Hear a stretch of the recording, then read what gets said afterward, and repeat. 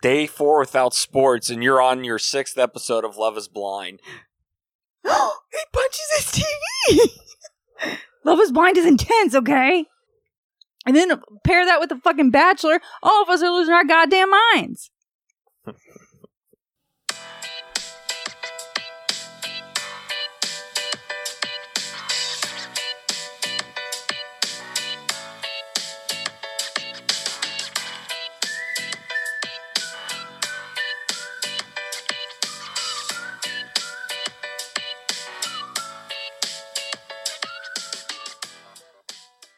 Five, 4, 3, Hey everybody, this is Danielle.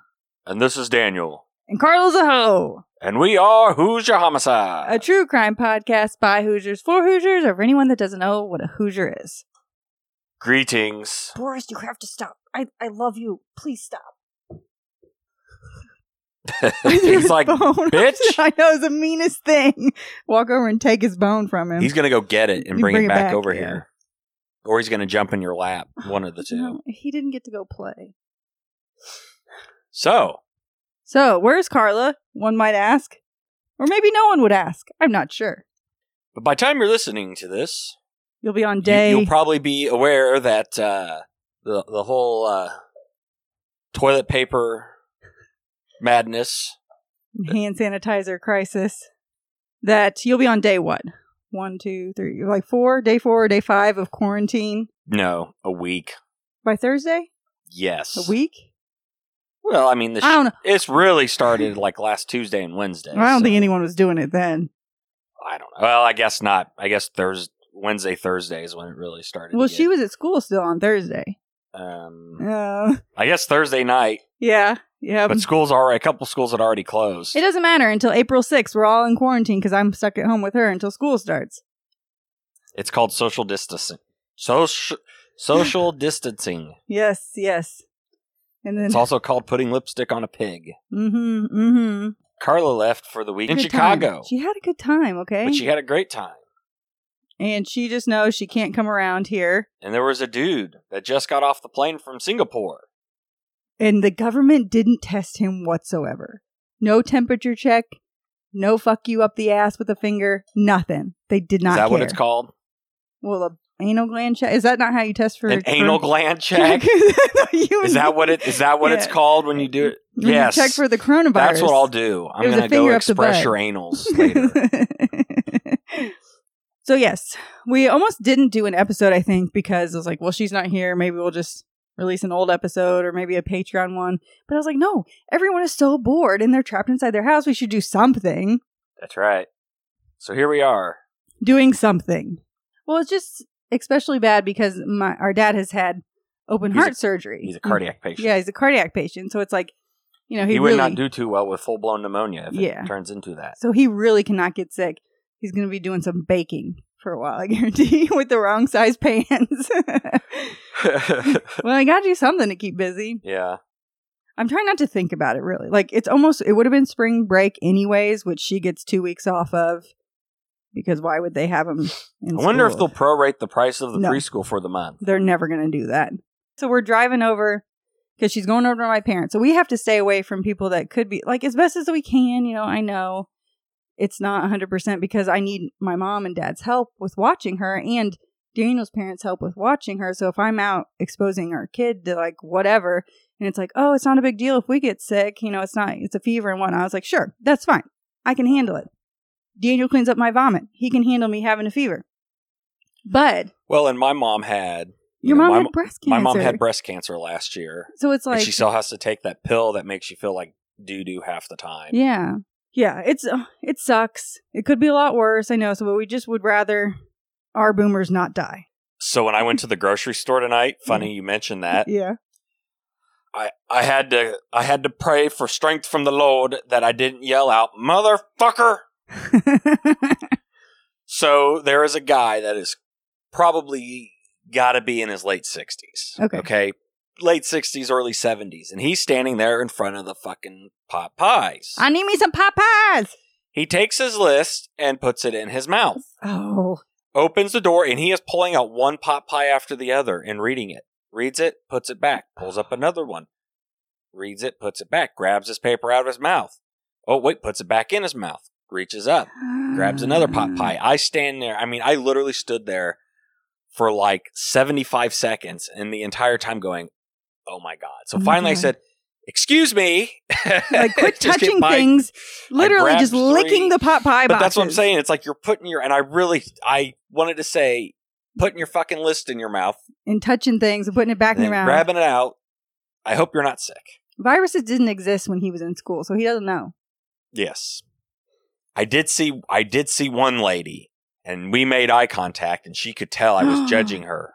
Yeah. But she 100% looked sick. Oh, no. Like, she looked like she had the flu. Yeah. I mean, and that's the thing is, like... I'm like, oh. Maybe she had the regular flu. I'd rather people with the regular flu still not be out.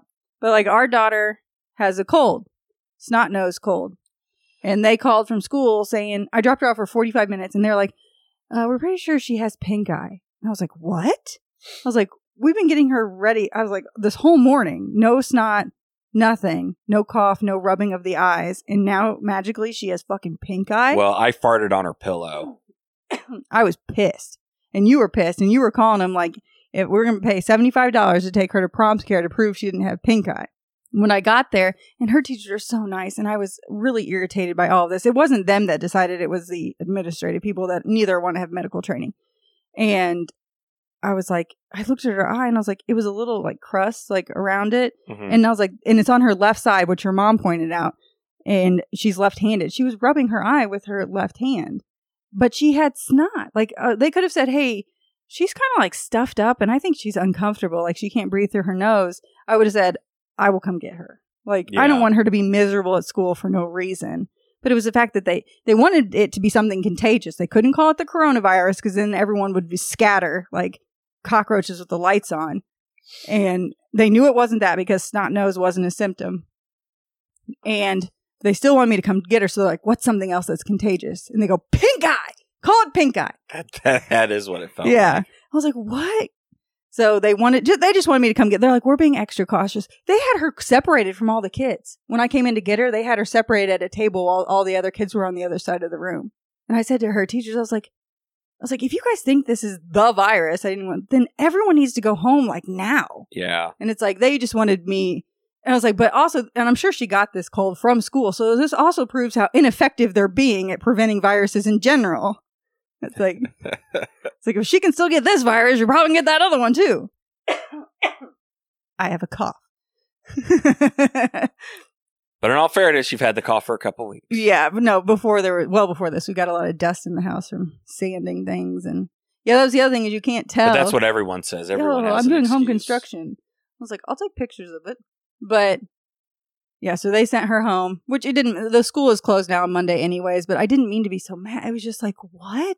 Yeah, I don't want her to be there uncomfortable, but it's not pink eye. Damn it. And then our daughter, she's like, do I have corona? And I was like, no, you don't have the corona. No, you're not old enough. Yeah. I was like, you have a different virus. And that was like, regular viruses are still a thing during this virus pandemic. And then we're driving over to my parents, and her friend that lives in the neighborhood is out with her mom on a walk, and they are saying hi through the car, and it just makes it so much worse. Like they want to come play with each other, and they just can't right now. And I was like explaining, when I mentioned that, Nina and Marky might die, I finally had to say that to her. Her eyes get real big, and she's like, excuse me? Well, then she wanted to understand. I explained it, and she's okay. But I had to reiterate it again, like we're staying away from our friends right now because we don't want Nina and Marky to get sick, especially Marky. She's like, are they going to die? And I was like, no, as long as we do a good job of like avoiding other people. And because if we get sick, then we have to stay in the house. And by golly, she goes, we're staying in the house anyway. And I was like, touche. Oh man, she is smart. She's it's one of those things. It's like she's smart. That's good, but then she's harder to trick. Yeah, and I was like, oh, she did grab that real quick out of the air. She goes snatching that up, and I was like, yeah, but we would have to stay in and couldn't even see, Mima people and we couldn't come over to see them if we got sick, and so at least right now, she can see my mom and dad and your mom did, but Carla cannot. She has to stay away for a couple weeks. I'll believe it when I see it. She has to. They are closing businesses down. Can't go to the bars. Have they closed restaurants? That's where it's starting to get bad. Yeah. The business is closing. It'll be closed for like St. Patrick's Day too, probably. Yep. People listening to this in the future, let us know. Yeah. I was like, if the world's ended, this can be for posterity? Is that what they call it? The world's not going to end, but, hopefully the economy doesn't take a shit. I'll panic when the internet goes out. I think we're a ways away from the internet going out. Yeah, I'm okay.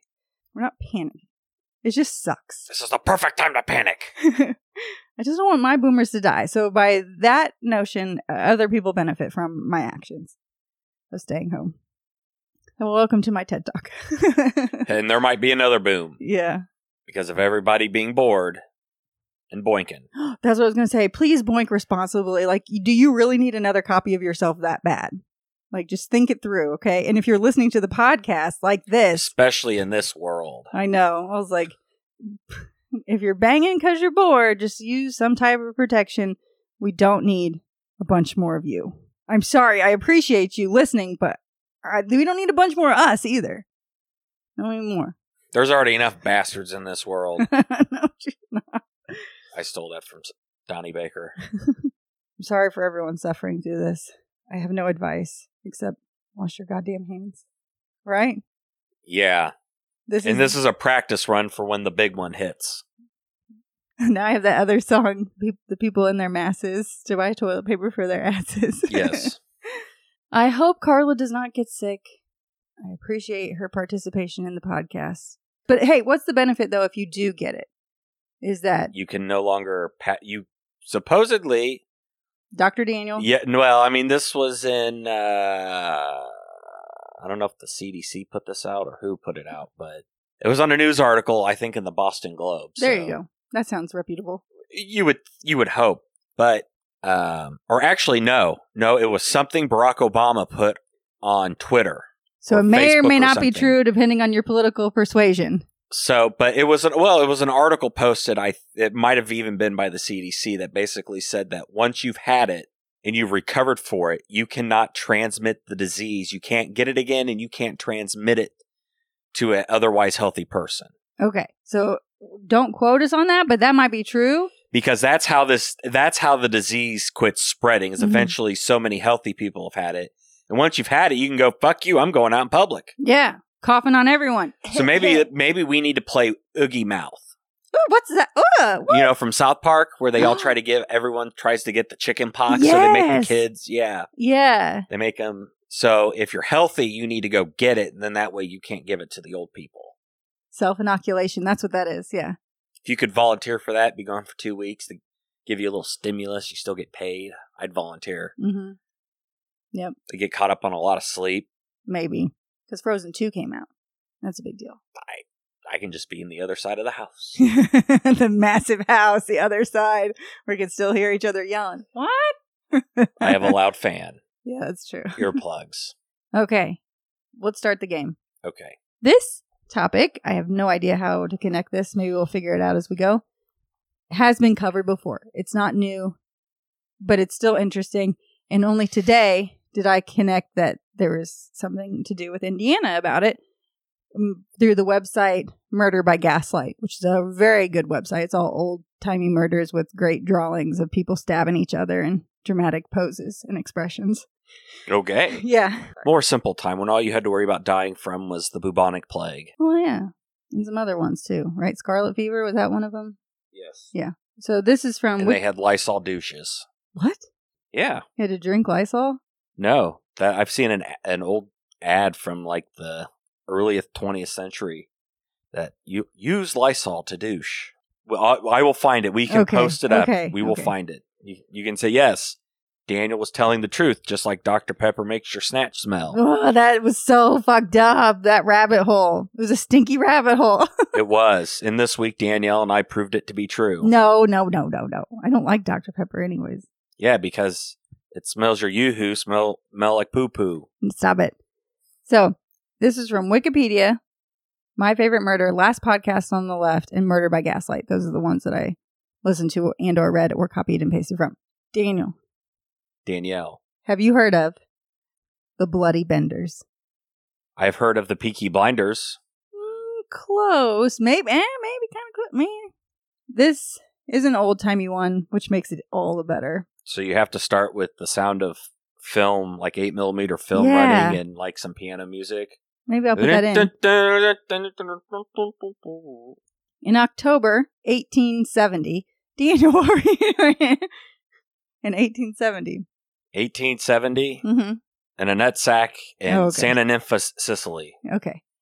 5 families of spiritualists homesteaded in and around northwest Lubbock County, Kansas. Lubbock County? If I mispronounce something, don't come for me. I'm only human. One of the families was John Bender Sr. and John Bender Jr., who registered 160 acres of land located adjacent to the Great Osage Trail. O-S-A-G-E. Osage Trail? See, I'm too paranoid about the stuff. If I ever do stuff, I have to look up how to pronounce it. I remember. No, I looked it up and I heard someone say it. I just can't remember now. I know, but then I'll write out an enunciation next time. Should I stop and look? Like P-nus. I would put P-n-us. So I would know it's Osage. P-nus. Osage? P-nus. Okay, thank you. Anyways, which was then regime. It was the only open road for traveling further west. So that's important. It's like, this is the route you take. There's not a whole lot of other ones. Okay. In the fall of 1871, Elvira Bender is a name. That is a name. Huh. And you know what it makes me think of? What? Elvira, what was her name? Elvira, the something of the dark. She was the lady. Oh, yeah, that's what it, yeah. She had her tits. Yep, it definitely had tits, yeah. That's what I remember. Good. And her daughter Kate arrived, and the cabin was divided into 2 rooms by a canvas wagon cover. The Benders used the small room at the rear for living quarters, while the front room was converted into a general store where a few dry goods were sold, including tobacco, crackers, sardines, candles, powder, and shot. So like gunpowder. No toilet paper? Nope, no toilet paper. The front section also contained the kitchen and dining table where travelers could stop for a meal or even spend the night. So an Airbnb, or is it just a bed and breakfast? Because people are staying with you in the house. So it's not very big. The idea of that, I know a lot of people are cool with it. The idea of that freaks me the fuck out. Yeah. I think I listened to one story somewhere where a couple was staying in a bed and breakfast, and when she went to get her camera developed, there were pictures of her and her husband sleeping. Someone got in and took their pictures. Like, as a nice gesture, maybe, but also really fucking creepy. You have just a canvas dividing rooms and stuff, like your siblings sharing rooms, and you put the curtain up, like, this is my side of the cabin. But that's they can still hear you fucking. Like, that ain't enough. You need some walls. At least quarter-inch walls. John Bender Sr. was around 60 years old and spoke very little English. When he did speak, it was so guttural that it was usually unintelligible. Like the guy from... Oh, the water boy? Yeah. Have a boy in that funny area you're going? Yeah. I knew you could do it. I thought it was funny. Farmer Fran. Oh, okay. Elvira Bender, who also allegedly spoke very little English, was 55 years old. Where are they from? I'm getting there. Kansas. But they're not from Kansas. Like, everyone is a settler. Like, people are arriving. So we're not in Kansas anymore. Toto. The lion's name is Toto. Oh, okay. Her lion. Okay, Elvira Bender, who also spoke very little English, 55, and was so unfriendly that her neighbors took to calling her a she-devil. She-devil. Mm-hmm. That's a interesting movie. Is that a movie? Yeah, Roseanne Barr. Okay. John Bender Jr. was around 25 years old, handsome with auburn hair and a mustachioed man, and spoke English fluently but with a German accent. John was prone to laughing aimlessly. Guten Tag! Which led many to consider him a half-wit. So he just was always fucking giggling, like something's always real fucking funny. Yeah. He's just got an inside joke that you don't know nothing about. It's not his fault. They're like, there he goes, he's laughing again.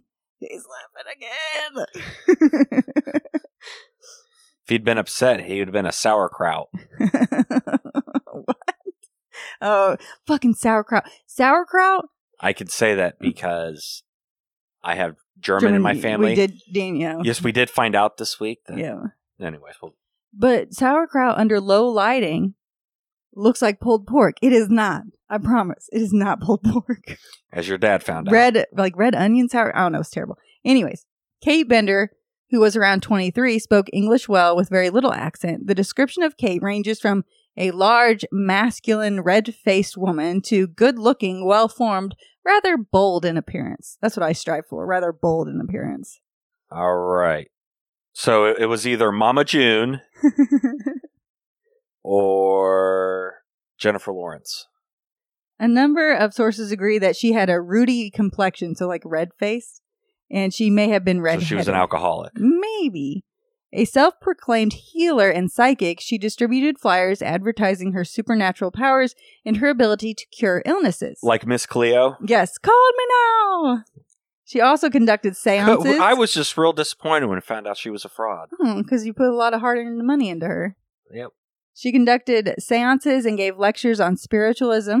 Kate's popularity became a large attraction for the Benders Inn. So they're making money probably with peddling her around because people can't diagnose or treat anything. No one has any hand sanitizer yet. So she was like Rasputin. Yes. What the fuck? The Benders were widely believed to be German immigrants. No documentation or definitive proof of their relationship to one another or where they were born has ever been found. Kate was believed to be Elvira's fifth daughter. Some of the Benders' neighbors claim that John and Kate were not brother and sister, but actually common law husband and wife. Maybe both. There's no way to know. I got it. They're from West Virginia. Virginia. How many people listen from West Virginia? I don't know. I'd have to look. You've offended all of them greatly. Though they kept to themselves, the Benders attended church and town meetings and seemed to be ordinary rural family. Except for Kate. Because she's a spiritualist. And a psychic. Who didn't see that coming? I get it. In May 1871, the body of a man named Jones, who had his skull crushed and his throat cut, was discovered in Drum Creek. In February 1872, the bodies of two men were found who had the same injuries as Jones. By 1873, reports of missing people who had passed through the area had become so common that travelers began to avoid the trail. It's like, don't go that way. You get fucked up. The area was already widely known for horse thieves and villains, and vigilance committees often arrested for disappearances only for them to later be released by authorities. Vigilance committees is a neighborhood watch. Was there a HIN number on the horses to identify them? Yeah. A horse identification number? A HIN number? I get it. Get it. Check its hoof! Many innocent men under suspicion were also run out of town by the committees, the neighborhood watch. Boy, what a time. Mm-hmm. We need to run them out of town. They look suspicious. I like it. In the winter of 1872, George Newton Longcore and his infant daughter Mary Ann left Independence, Kansas to resettle in Iowa and were never seen again.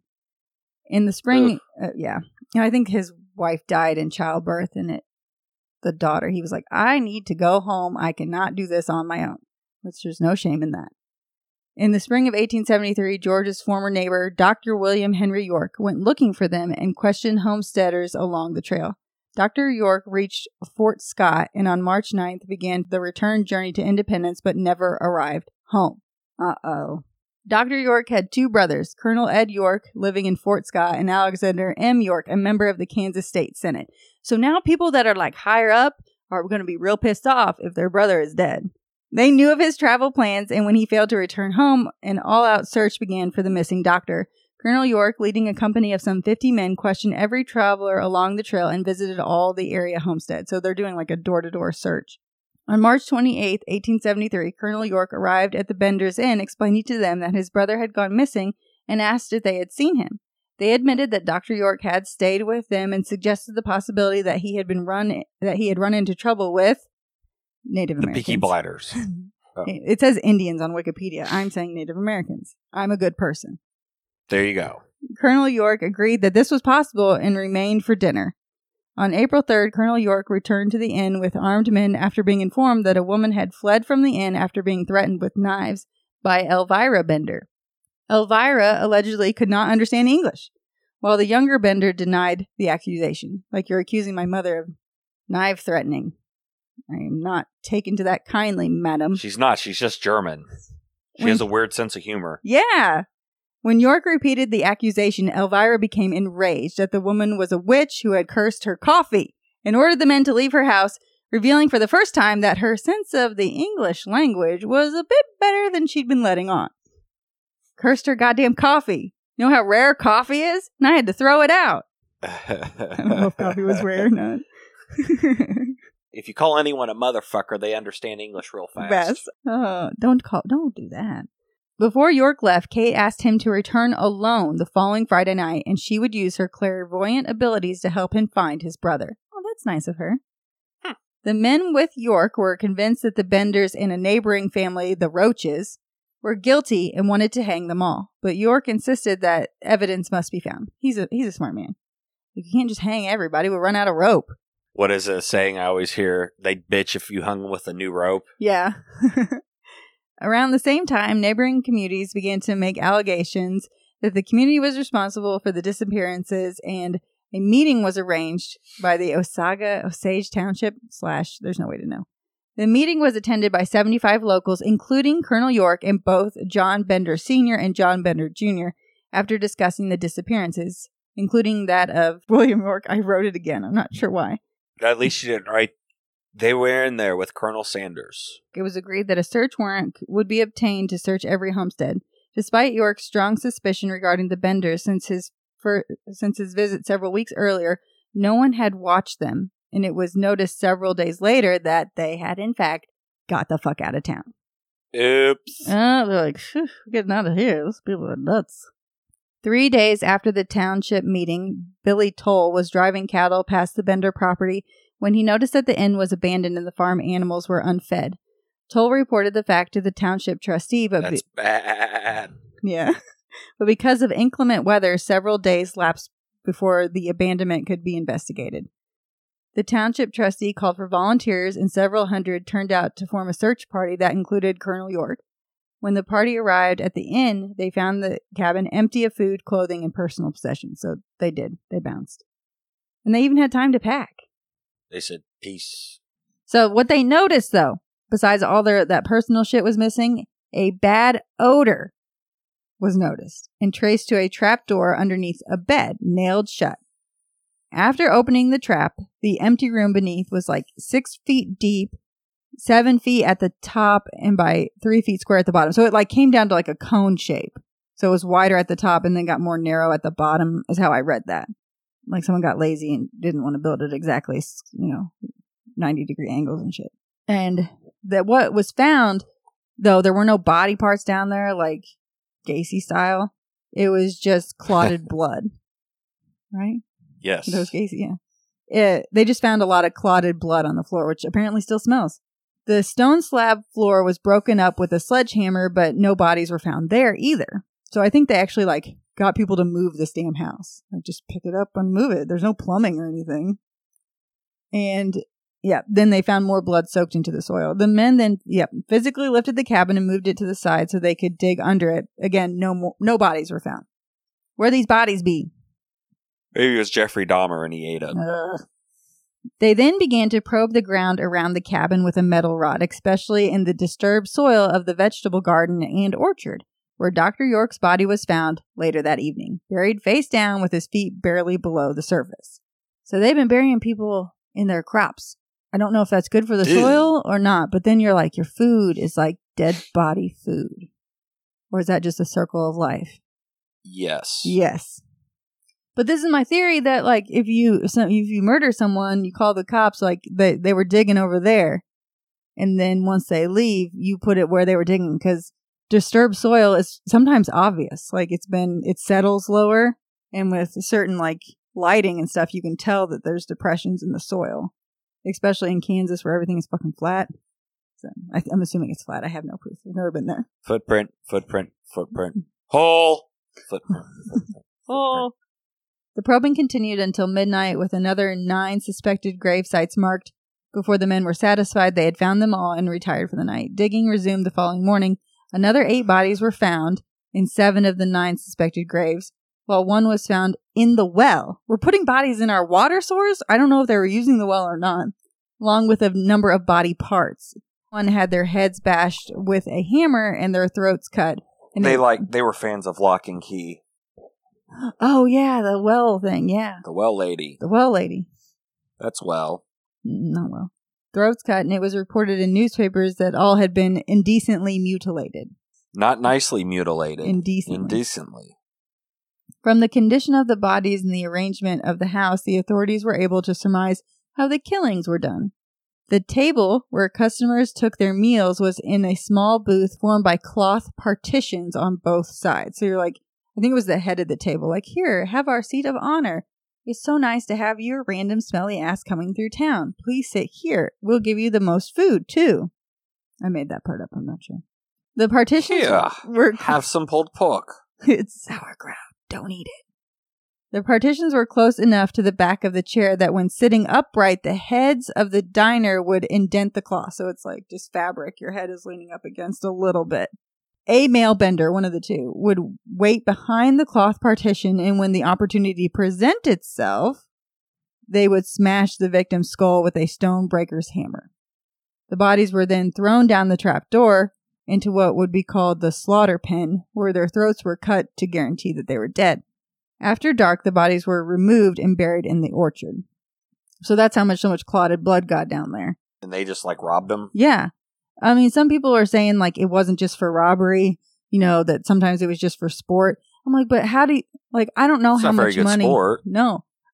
If you're coming through, I guess you could judge by how much money someone has, maybe how fancy their saddle is, or how many horses, or how many pots and pans they have with them.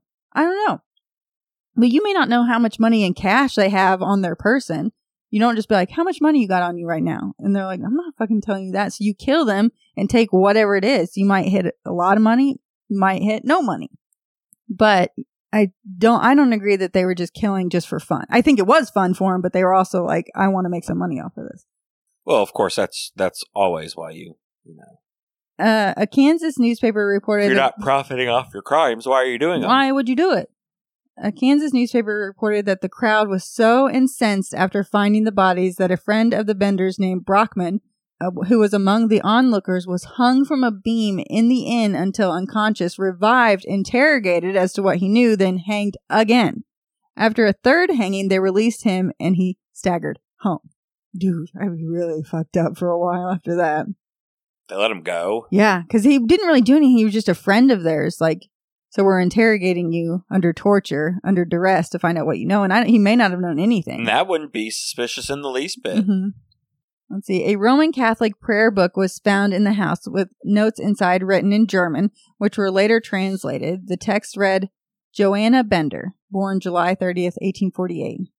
John Gebhardt came to America in July 18... ? Big Slaughter Day, January 8th, in Hell Departed. So it's random phrases or dates. It's not anything that gave them solid information. But the word Big Slaughter Day is kind of creepy. Word of the murder spread quickly, and more than 3,000 people, including reporters from as far away as New York City and Chicago, visited the site. The Bender cabin was destroyed by souvenir hunters who took everything, including the bricks that lined the cellar and the stone lining the well. And what did you do back then? Just take it away? It's a souvenir. Genuine. And this isn't this is not an unknown phenomenon. And that's why we're all fucked up the way we are now. I have to know. It's people take souvenirs of murder places. The one where it was the trunk murderous, people came through to tour that place. And he charged 10 cents or whatever a head to come through to see the marks on the ground where the trunk had been drug. And there's other ones where people were taking... There was a cake out on display and had raisins on the top, and people were taking the fucking raisins off the cake, as souvenirs. So someone has a brick. It's so gross. It is. Here's a mummified raisin. Yeah, it was a family that was slaughtered too. It was trauma. It was a bad one, and it's here, I want a souvenir of this so bad. So they take all the bricks. Hey guys, you want to come over to my house and see my mummified raisins I took off a dead person's cake? Who wants raisin cake anyways? That's gross. So apparently people in Kansas no, I don't know where the raisin cake came from. I forget. What was it when they found out that the Rosalind's bakery was rat infested and these people started saying those aren't chocolate sprinkles? Yeah, it's don't eat that. Oh, gross. But yeah, so they're taking souvenirs. So someone's relative somewhere has bricks or something from this house, and then their great-great-granddaughter or whatever, who is fascinated by true crime, has this brick somewhere and doesn't even know what it is. You've got a brick. Grammy told me just to hang on to this brick and pass it down. I'm not sure what for. And I want to honor her wishes. I don't want to get haunted by her ghost. But my dad gave you a brick. Yeah, but see, that's a brick from the Indianapolis Motor Speedway. Yeah. And it is actually stamped. Yes. It's genuine brick. It's genuine. I don't know if there'd be any stamp on a Bender well or some shit. Like, you wouldn't know. I don't think there'd be any way to prove it. My brick is stamped 1909. Yeah. Culver Brick Company, 1909. See? Yeah. People are fucked up. It's not original for us to be obsessed with true crime. It's not a new thing. Don't judge me for it. Judge me for my inability to pronounce cities and states and names. Thank you. The state senator, Alexander York, offered $1,000, the equivalent of $21,000-ish, reward for the Bender's family's arrest. Kansas Governor Thomas A. Osborne of the Ozzy Osbournes offered a $2,000 or $42,000 today reward for the apprehension of all four. So some serious cash was laid out to find these fuckers. Although some of the victims had been quite wealthy, others had been carrying little of value on them, and it was surmised that the Benders had killed them simply for the sheer thrill. Maybe it was kind of like getting a scratch off. Yeah, see, that's what I mean. But I'm not killing you just for fun. I mean, I'm sure they liked it, but it's like, but you might have a lot, you might have a little on you. I don't know. Testimony from people who had stayed at the Benders Inn and had managed to escape before they could be killed appeared to support the presumed execution method of the Benders. William Pickering said that when he had refused to sit near the wagon cloth because of the stains on it, be like, no, that's fucking dirty. Like, you need to wash your, like, partitions. I wash mine every 2 weeks. He was threatened with a knife by Kate Bender, whereupon he fled the premises. Deuces. Peace. A Catholic priest claimed to have seen one of the Bender men concealing a large hammer, at which point he became uncomfortable and quickly departed. 2 men who had traveled to the inn to experience Kate Bender's psychic powers stayed on for dinner, but had refused to sit at the table next to the cloth, instead preferring to eat their meal on the main chop counter, the island. Kate then became abusive towards them, and a short while later, the 2 Bender men emerged from behind the cloth. At this point, the customers began to feel a little uneasy and decided to leave, a move that most certainly saved their lives. The thing that I don't want to be rude, like I'm being here for dinner, maybe as a guest or whatever. I'll sit wherever you tell me. I don't want to be rude. And now you've got hammers and knives and shit. Well, I don't want to be rude. I'm a polite person. Mama told me to be polite. I should let you beat the fuck out of me and take all my stuff. No, they're like, I'm out of here. Polite or not, I don't have to come back. Your psychic powers are garbage. Detectives following wagon tracks discovered the Bender's wagon abandoned with a starving team of horses, which is the real crime, with one of the mares lame, just outside the city limits of... That seems like that'd be a good name for a folk band. Starving team of horses. Yeah. Outside the city limits of Thayer, 12 miles north of the inn. They got like 12 miles. That's how long it takes to get places. It was confirmed that in Thayer, the family had bought tickets on the Leavenworth, Lawrence, and Galveston Railroad for Humboldt. Somewhere along the way, John Jr. and Kate left the train and caught the MK&T train south to the station in Red River County near Denison, Texas. From there, they traveled to an outlaw colony thought to be in the border region between Texas and New Mexico. They were not pursued, as lawmen following outlaws into this region often never returned. So they separated, which is smart, and they think Kate and John Jr., who were probably married, went together. One detective later claimed that he had traced the pair to the border. We had found that John Jr. had died of apoplexy. What is apoplexy? I feel like we found this on one of the death certificates recently of a family member of yours. I think it's heart related, and because it's apoplexy. No, we saw this on Outlander. Oh, yeah. Is it? Then it's a aneurysm. Right. It's a stroke that basically, I think, unconsciousness or incapacity resulting from a cerebral hemorrhage or stroke. Okay. Yeah, it was on incapacity Outlander. Or speechlessness. Mm-hmm. That was a good episode. I like Outlander a lot. Everyone should go watch that while you're trapped inside. Isn't that coming out again? Yeah. Well, it's on Netflix and then Stars is where it's at. It's great. It's historically accurate. Is it live, though? It's not. It's only the old season. On Netflix? Yeah, you have to start at the beginning anyways, and then you'd have to pay to watch Stars. I think it's like 1, 2, and 3 on Netflix. I could be wrong. It happened once or twice before. Today. Ma and Pa Bender did not leave the train at Humboldt, but instead continued north to Kansas City, where it is believed they purchased tickets for St. Louis. Really? Yeah. St. Louis. Sure? Missouri? St. Louis, Missouri? You sure? Isn't that how you say it? You should look that up. No. Isn't that how... See, you have no faith. I have no faith in anything I say now. No. Several groups of... Your lack of faith is disturbing. Actually, it's not him that says that, is it? It's Darth Vader. I find your lack of faith disturbing. She likes the Star Wars book. It's like Live long and prosper. No, you stop that. It's like 5-minute long stories, and she's real freaked out by Han Solo frozen in the carbonite. Like her face kind of went pale and her eyes got real big when she thought that really happened to a person. I was like, no, it's just a movie thing. Remember we saw it at the Children's Museum? And then she's like, there's a body at the Children's Museum. Like, yep, we keep one there. Then she called it something like the Meshamite. And then I was like, carbonite? She did what you did. Just made a word up. Slur it, Meshamite. And she wanted to make sure he got out okay. I was like, yeah. I was like, Princess Leia saves him. She gets him out. It's okay. Right? Right. And then the giant lizard man she chokes to death while in a bikini. You mean Harvey Weinstein? Yeah, that. Barfola. Okay. That's so funny. Okay. I can stop. Anytime. Yes. I can stop anytime. Anytime. Okay. It's not funny anymore. I didn't think it was that funny to begin with. Oh, that's a cough. It's not funny. I just broke. I don't know. Several groups of vigilantes were formed to search for the Benders. Many stories say that one vigilante group actually caught the Benders and shot all of them but Kate, whom was then buried alive, appropriately. Oh, okay. That's nice. Another group claimed that they caught the Benders and lynched them before throwing their bodies into a river. Yet another claimed to have killed the Benders during a gunfight and buried their bodies on the prairie. No one ever claimed the $3,000 reward, which would have been $64,000-ish. The story of the Benders' escape spread, and the search continued on and off for the next 50 years. Often, two women traveling together were accused of being Kate Bender and her mother. In 1884, an elderly man matched Paul Bender's description was arrested in Montana for a murder committed near Salem, Idaho, where the victim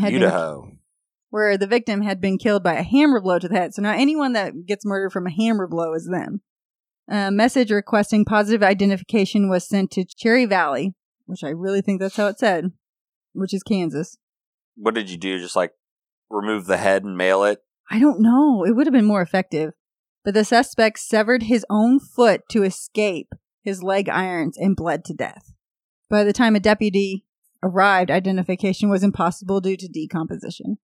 Despite the lack of identification, the man's skull was put on display as that of Paul Bender. We're just going to assume this was him. In a Salem saloon, the best place to put things on display. I like it. But until Prohibition forced its closure in 1920, similar to the bars being closed from the coronavirus in 2020. And then the skull disappeared. Several weeks after this discovery of the bodies, Addison Roach and his son-in-law, William Buxton, were arrested as accessories, the people that lived near them. In total, 12 men of bad repute in general would be arrested, including Brockman, the guy that got hung over and over again, just for being friends with the Benders. All had been involved in it says this as a statement. All had been involved in disposing of the victim's stolen goods, with Mitt Cherry, a member of the vigilante committee, implicated for forging a letter from one of the victims informing the man's wife that he had arrived safely at his destination in Illinois.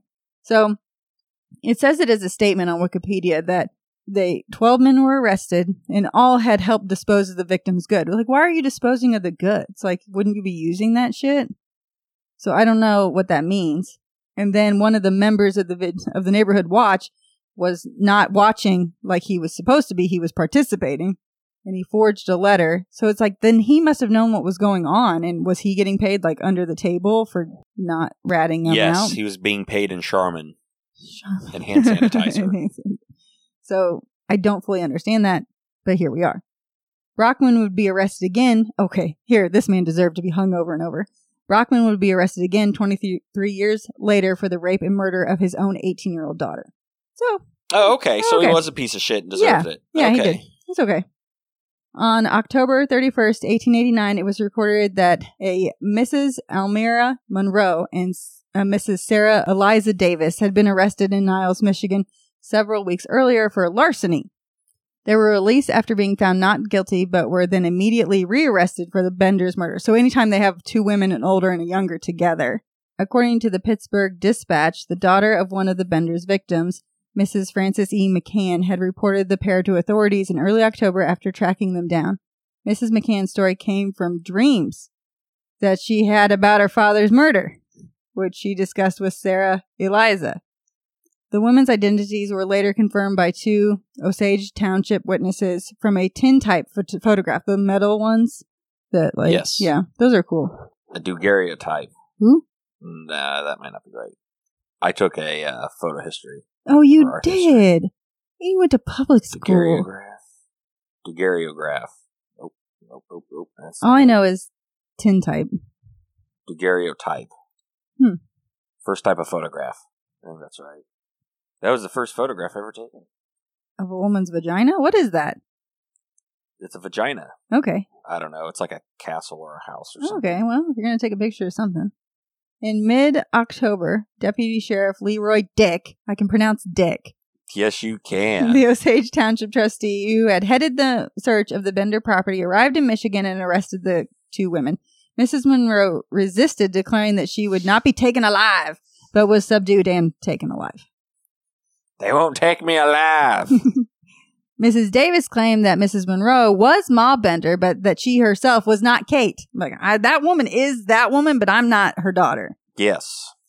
And she was really the sister, Sarah. I was like, did she have a sister? She later signed an affidavit to that effect, while Mrs. Monroe continued to deny the identification and in turn accused Sarah Eliza. I'm not that person, and I'll sign that I'm not that person. And that proves I'm not that person. She accused Sarah Eliza of being the real Kate Bender. So they're just turning on each other. Deputy Sheriff Dick, along with Mrs. McCann, escorted the pair to Oswego, Kansas, where Osage? Nope, this is a different one. Oswego. Oswego. See how hard my life is? Where 7 members of a 13... Show you how hard it is later. Mm-hmm. 7 members of a 13-member panel confirmed the identification and committed them for trial. Another of Mrs. Monroe's daughter, Mary, later provided an affidavit claiming that her mother was actually serving 2 years in the Detroit House of Corrections in 1872 for the manslaughter of her daughter-in-law, Emily Mark. Records of the incarceration back up this affidavit. So now it's just really murky, like of who is who, and if these women are really those women. At her hearing, Mrs. Monroe denied any knowledge of the manslaughter charge and remained incarcerated with her daughter. Originally scheduled for February 1890, the trial was held over to May. Mrs. Monroe now admitted that she had married a Mr. Scherer in 1872 and claimed that she had previously denied you mean Sonny Bono? Yes. Scherer denied it and didn't want the court to know that her name was Scherer at the time and that she had a conviction of manslaughter. Well, who would want to admit to being Scherer? Their attorney also produced a marriage certificate indicating that Mrs. Sarah Davis had been married in Michigan in 1872, the time when several of the murders were being committed. Eyewitness testimony was given that Mrs. Monroe was Ma Bender. Judge Calvin dismissed Mary Gardy, the sister, affidavit as she was a chip off the old block, which I thought that meant like a good thing, but it could just mean. Yeah, so he discharged them like both. when she's being a nasty poo head, yeah, 4-year-old, and I look at you and I go, she's a chip off the old block. Yep, that makes sense. But I mean, she's acting like you. Mm-hmm. Yep, she does. Affidavits and other papers are missing, so further examination is impossible. A number of searchers questioned the ready acceptance of the affidavit's authenticity and suggested that the county was unwilling to accept the expense of boarding the two women for an extended period. While 2 women were certainly criminals and liars, as their own defense attorney admitted, the charges were weak and many people doubted their identification as the Benders. That's just an example of 2 women who got arrested, and they accused each other of being one or the other, but we're not. And then other people were like, no, that's not them. They're scummy humans, but it's not that scummy. Yeah. Okay, here's a list of some of their victims. The 3 that were found in the river at the beginning is part of this. They weren't in a van, were they? No. Okay. Number 4-ish, 1872, Ben Brown from Howard County, Kansas. He had 2,600 on him, and he was buried in the apple orchard. 1872, W.F. McCrotty, 123rd Infantry, so it was military. He had $38 on him, and a wagon with a team of horses went missing. December 1872, Henry Mackenzie relocated to Independence from Hamilton County, Indiana. Ta-da! Ta-da! Where's Hamilton County? Is that Yuppies? That's Fishers. Yeah, Yuppies. I was right. I'm sorry if I'm offending. It's just how Carmel. It's just how I view the state. I separate it up, and where we are is where the Hicks are. I mean, hillbillies. The median household income is significantly higher than anywhere else. And you can't make that shit up. You can't make it up. So he had $36 on him. So in that it was $768. If you like eating vegan, go there. Yeah. They have the most options. I think they have more fun indoor activities too there. Yes, they do. Yeah. Which are all closed right now. Okay, so $36 was $768, and a team of horses went missing. December 1872, Johnny Boyle from Howard County, Kansas. He had $10, a mare, and an $850 saddle missing, and he was found in the Bender's well. Victims 8 and 9, also in 1872, George Newton Longcourt and his 18-month-old daughter, Mary Ann, in preparation for his return to Iowa. And then this is the neighbor, Dr. York, went looking for him, and they were both buried together in the apple orchard. John Greer, buried in the apple orchard. Unidentified male, apple orchard. Unidentified female, apple orchard. Various body parts. Parts do not belong to any of the other victims found and are believed to belong to at least 3 additional victims. So victims 17 through 20. During the search, the bodies of 4 unidentified males were found in Drum Creek. All 4 had crushed skulls and throats cut. So there are bodies everywhere. But I guess people died all the time back then, so it's just like hard to tell them all apart. I don't know. By including the recovered body parts not matched to the bodies found, the findings are speculated to represent the remains of more than 20 victims. They were reburied at a base of a small hill 1 mile southeast of the Bender's orchards, known as the Bender Mounds. Their victims are buried under mounds named after the perpetrators. Great. The search of the cabin resulted in the recovery of 3 hammers, a shoe hammer, a claw hammer, and a sledgehammer that appeared to match indentations in some of the skulls. These hammers were given to the Bender Museum in 1967 by the son of Leroy Dick, the Osage Township trustee who headed the search of the Bender property. The hammers were displayed at the Bender Museum in Cherry Valley, Kansas, 1967 to 1978, when the site was acquired for a fire station. When attempts were made to relocate the museum, it became a point of controversy. Some locals objected to the town being known for the Bender murders. They're like, no more. The Bender artifacts were eventually given to the Cherry Valley Museum, where they remain in a wall-mounted display. So then people researching after this wrote a couple letters to like the sheriffs, the relatives of sheriffs or the current sheriff to find out what they knew, what happened to the Benders. So I'll read just like a telegram. It's not anything long. So this was June 14th, 1910, to Cherry Valley, Kansas. Yours just received. It so happened that my father-in-law's farm joined the Bender's farm, and he helped locate the bodies of the victims. I often tried to find out from him what became of the Benders, but he only gave me a knowing look and said he guessed they would not bother anyone else. There was a vigilance committee organized to locate the Benders, and shortly afterward, old man Bender's wagon was found by the roadside riddled with bullets. You will have to guess the rest. I am respectfully yours, J.N. Kramer, Chief of Police. And then one more telegram. To Independence, Kansas, June 14th, 1910. Dear sir, in regard to the Bender family, I will say that I have lived here for 40 years, and it is my opinion that they never got away. A vigilante committee was formed, and some of them are still here, but will not talk except to say that it would be useless to look for them, and they smile at the reports of some of the family having been located. The family nearly got my father. He intended to stay there one night, but he became suspicious, and although they tried to coax him in to stay, he hitched up his team and left. Regretting that I cannot give you more information, I am respectfully yours, DM Van Cleve, Chief of Police. And that is all I have. All right. Yes. There's an episode of Evil Ken, Season 2, Episode 2. Evil Ken. I got a couple of those. Yep. Episode 94 of My Favorite Murder. That's what I listened to. Okay. I did it. There you go. That's one of the old ones sometimes are real good. I was thinking about that for a live show. Obviously, that's too much information to cover. And our live show, odds are, is going to get rescheduled. I'm going to put some money on it. 100%. Going to put money on it. It just did. Yep. And I bet it sounds like the school year's done, too. You've got to be fucking kidding me. I'm interested to see where this will go, and we'll just document it, and then our daughter can write a paper about it in college. I tell myself that a lot, that she'll just write a paper about it or do a project on it. Yeah. You know, that's what I say about my parents' midlife crisis podcast. Here, listen to the episode about the Bloody Benders. Okay. Carla's not here. Maybe she'll never be back. We don't even know with the way the world is working. All I know is right now we're reduced to 1-ply toilet paper. That's what I got, is 1-ply. Yep. You can use 1 square at a time. What's for dinner? Ramen. It's ramen noodles for dinner. Yep. All right. But you know what they say, oatmeal's better than no meal. I like that. Oh, I like oatmeal. Yeah, we've got some oatmeal.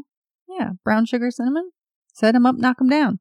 Everyone, wash your damn hands. Stay away from everyone. Doomsday preppers are loving this shit right now. I hope you can survive. Start peeing in for the next 8 weeks. Start saving your urine to make your own water. I don't know how that works. But Doomsday Preppers, we should start watching that show. Yeah. Yeah, that'll make you feel real good. This might actually be the first sporting event. The race in May? Well, are you going to that? Can they keep people away from that? I mean, that's a lot of hillbillies that like to get together and drink. I think they would reschedule the race. Yeah. What timeline is this? Where are we? I know. Someone quit playing Jumanji. There are going to be giant mosquitoes next. I can't handle that. I don't have enough bug spray. I only have Purell. Okay, so hopefully we can keep making podcasts, Daniel and I, because that's all you got to look forward to is podcasts in your life and Netflix, stuff like that. Outlander's good. We're watching The Last Tsar. Really tiny titties. That's the first thing I think. It was very interesting. I'm sorry. It's very interesting, too. Was there anything else you were watching? Frozen 2 came out. Make sure you sign up for that. The next Star Wars. It's free on Disney Plus. Yeah, don't buy the movie. Don't buy it. You just go to Disney. We didn't know they were going to do that. That's what I'll be hearing in the middle of the night. Yep. She's going to come in the room and be like saying that creepy shit, and I'm going to scream. I've been listening to a lot of Spooked, that podcast. That's a good one. You know what the problem is? You know what's wrong with the coronavirus, whatever, they always say COVID-19. Mm-hmm. So it's not 2020, it's COVID-19. Come on, Eileen. COVID-19. It's like that's what someone said. They can't unsee that now, and everyone else has to suffer. And my mom was singing it. My mom's name is Eileen. That's why it's funny.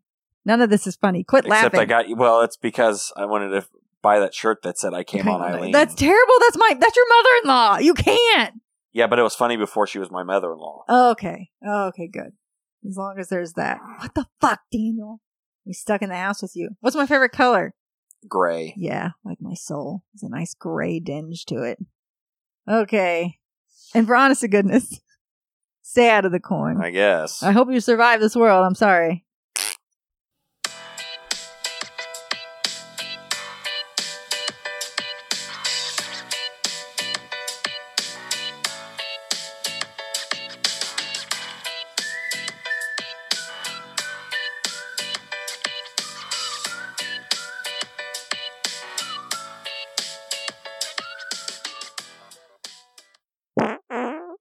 Quit it.